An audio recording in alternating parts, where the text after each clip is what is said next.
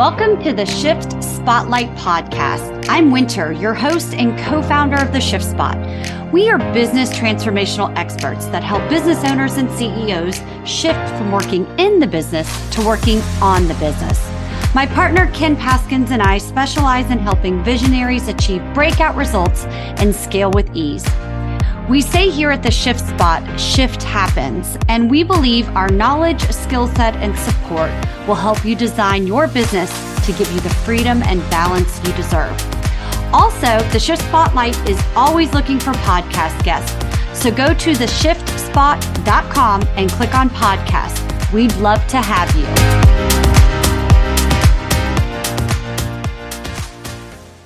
Hey, everybody, it's Winter with the Shift Spotlight, and today we are here with Patrick Burns, and you are located in Austin, Texas, right? That is correct. Yes, trying to stay cool for the most part. It's finally starting to cool down. Originally, though, you went to Indiana University. Are you from there? Yeah, I'm originally from Indiana. So I moved down to Austin. Well, I went to school around Fort Wayne. I mean, that's like a city that people know. I'm actually from a real small rural community. I mean, it's near Logansport, Indiana, and there was only like 50 people in my graduating class. So I grew up in a very small community. But then I went to the city for college, and now I'm in Austin. Okay, well, you know, Ken, my partner, he is from Noblesville, and he went to Purdue. Okay. And I won't hold that against him. I won't hold that against him. We're all from Indiana. His eldest daughter went to Indiana University for a year too. So I visited Indiana for the first time for the 500 and this year and had a blast. I loved it. I thought it was great. So all right, Patrick Burns, he can be found at patrickburns.co, and you just did a new overhaul and complete rebranding, right? Why don't you talk about that? Yeah, we did go through a rebrand. I mean, a lot of what we've done in the past, I mean, I did a brand exercise years back, and then I've really been focused more on the sales side and the sales operations side. But I feel like now that that's fully dialed in, it's time to take our brand to the next level. I mean, I've always had the ability to gather attention and awareness, you know, because I'm in digital marketing, but I needed to go through an exercise so I could really polish the brand, differentiate, and help us move up market so we can work with mid-market to enterprise type of accounts. Got you. So at a high level, tell us what you do. So I work with B2B companies. I help them generate awareness and leads. Primary channels of growth are LinkedIn and email. So there's numerous tactics and ways that we do that, but that's in essence at a high level view what we do. And so you've got quite the following, 85,000 followers on LinkedIn. How did you get so many followers? How'd you do it? Through consistency and perseverance. I mean, I've been on the platform. I think I started being active on the platform around 2016 is when I first started getting active with the platform. I used it for another business venture in the beginning, and then I pivoted to my agency that I founded like a year after I was already on the platform. I mean, it was way less noisy on there, so it was easy to get more traction and adoption, you know, for followers and stuff. Now it's getting more competitive, and there's a lot of great creators on there, so you really have to step up your content game. But I mean, the biggest thing is giving value and then just consistency of, you know, posting content that gives value, gives, you know, keeps you top of mind, and just doing that all the time. Because if you don't, you're not going to get that compounding factor of building out your brand. And I know various tools and technologies that can help me optimize my LinkedIn efforts too on the tech side. I mean, I come from a strong background too of technology. So I worked with 2 tech startups before I started my agency. And then 90 to 95% of the portfolio that we work with is in the technology sector. So I'm very cutting edge as far as, you know, different tactics and technology to get the most results with your digital marketing efforts. Because that's the thing. People might create great content and give a lot of value, but they might not know how to leverage technology to amplify and distribute that content to get the most impact, you know, how to play the algorithm, how to leverage these different tools.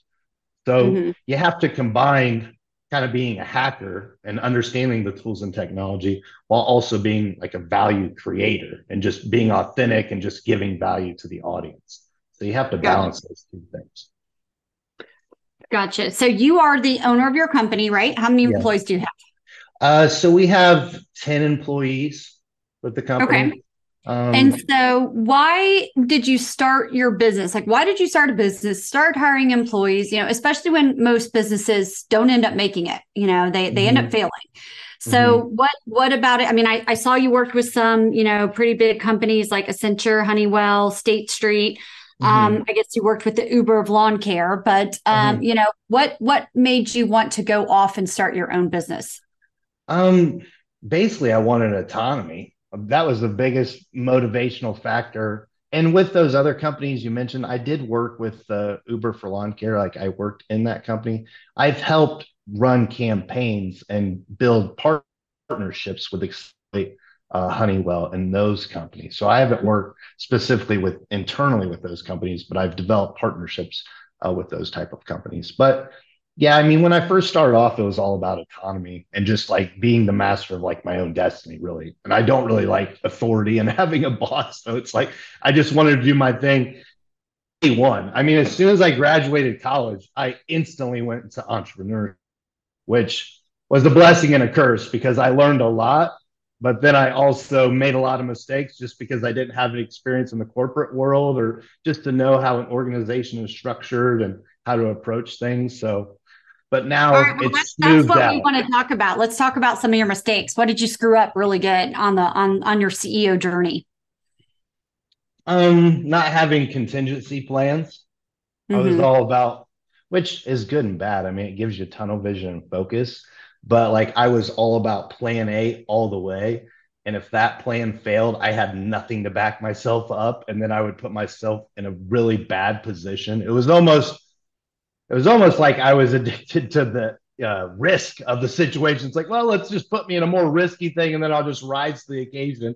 And as I matured, it's like, no, you want to have contingency plans, you want security, and then you can take those risks as well. But there's no reason to put yourself in a riskier situation than you need to be. And as far as business goes, I mean, Right.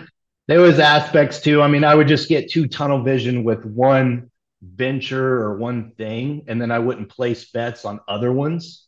Like, I mean, I Hmm. did that with tech startups. It's like, oh, this company is going to make me a multimillionaire. It's like, well, what if that doesn't happen? Like, what else are you going to do to generate income on that? Right. And it's Right. like, I wouldn't have those backup plans. So now it's like, I'm very strategic and methodical about, my plans and contingency plans if things Yeah. don't pan out a certain way.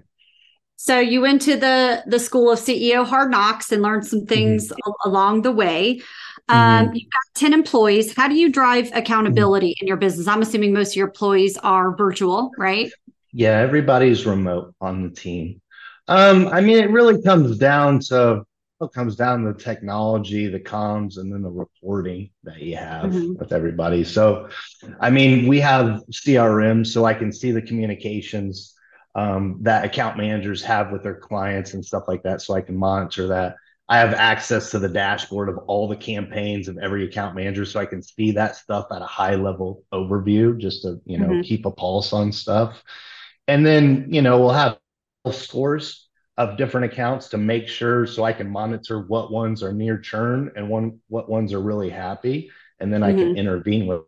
So it's systems and having technologies that you can see everything at a high level overview without getting too in the weeds with it. And that's Right. taken time to develop that for sure. I mean, I've So you spent. had to get your processes and your procedures in place. And it is a very unfun but rewarding part of being a business owner that I think Mhm, a lot of people skip that. They just go mhm, to, hey, look, I've gotten too big. Now I mhm, need people. People go do things, but they don't necessarily mhm. have all of the structure Yeah. for those people to execute on those things. Yeah. And if I'm going to bring somebody on or like expand a certain function, I'll just be super focused on that specific function and dial it in, give them all the materials, onboarding, set up the processes and systems. And then we can look to other functions within the company. Because if I'm too dispersed trying to optimize all the functions simultaneously, then it's hard to give that focus to really make them optimal with that. Gotcha.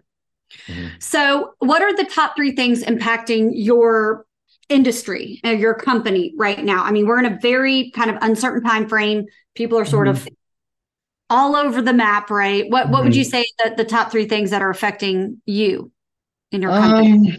I would just say, well, I mean, it's not nearly as bad as COVID. I mean, I went through COVID and I lost half my client base through COVID because they cut advertising spend dramatically. So, it's nothing like that. So my outlook on the market isn't too pessimistic. I would say it's kind of balanced between pessimistic and optimistic. I'm pretty realistic about the market and like where it's at. But the biggest thing for me is it's just getting more and more, the market's getting more and more saturated and competitive. So, I mean, digital marketing, it used to be a lot easier to generate results because not many people were utilizing these channels, these platforms, these technologies. And then as the years keep going on, everybody keeps, adopting this and everybody's getting more on the same page. So you have to keep taking it to the next level to get the same results that you used to get in the past. Right. So that's a big thing now. It's like you have to have more of a coherent, holistic strategy with your campaigns. I mean, you can't just think we're going to do this one tactic or one type of campaign that's going to generate a ton of results. I mean, we have to build brand, we have to nurture the people, we have to have outbound, we have to bring all those elements together to have a strong position in the marketplace. And then also just being way more aggressive just because it's more competitive.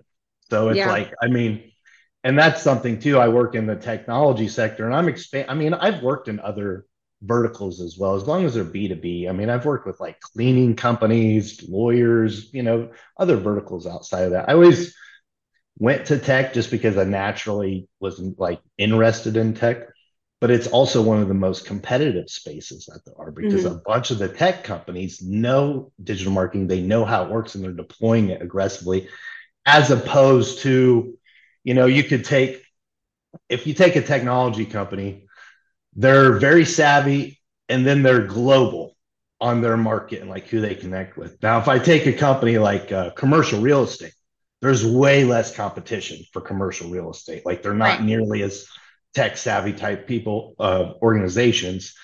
And then you got to think about geographically, they're only going to service a certain area. They're not going to service the entire globe. So they're going to have even less competition within that specific area. So now that things are more saturated and competitive, I have to identify market that are underserved and underutilized and bring them value too, while I also compete in the, technology type sector markets with that. So those are things that we're going through as an exercise of expansion of industries that we work with and just how we're going to approach it. If we're in a competitive space, we're just going to have to be more holistic and we're going to have to be more aggressive to compete in that space. I don't know if that was three. That was just a lot. That was just a lot. We got you. I mean, it is. So what is one thing that you've done right on your journey of owning your own company? Like something you just did really, really well? Well, I've always generated pipeline. I mean, because that's what our business is. So I'm consistent on generating leads for the company and getting that lead flow in.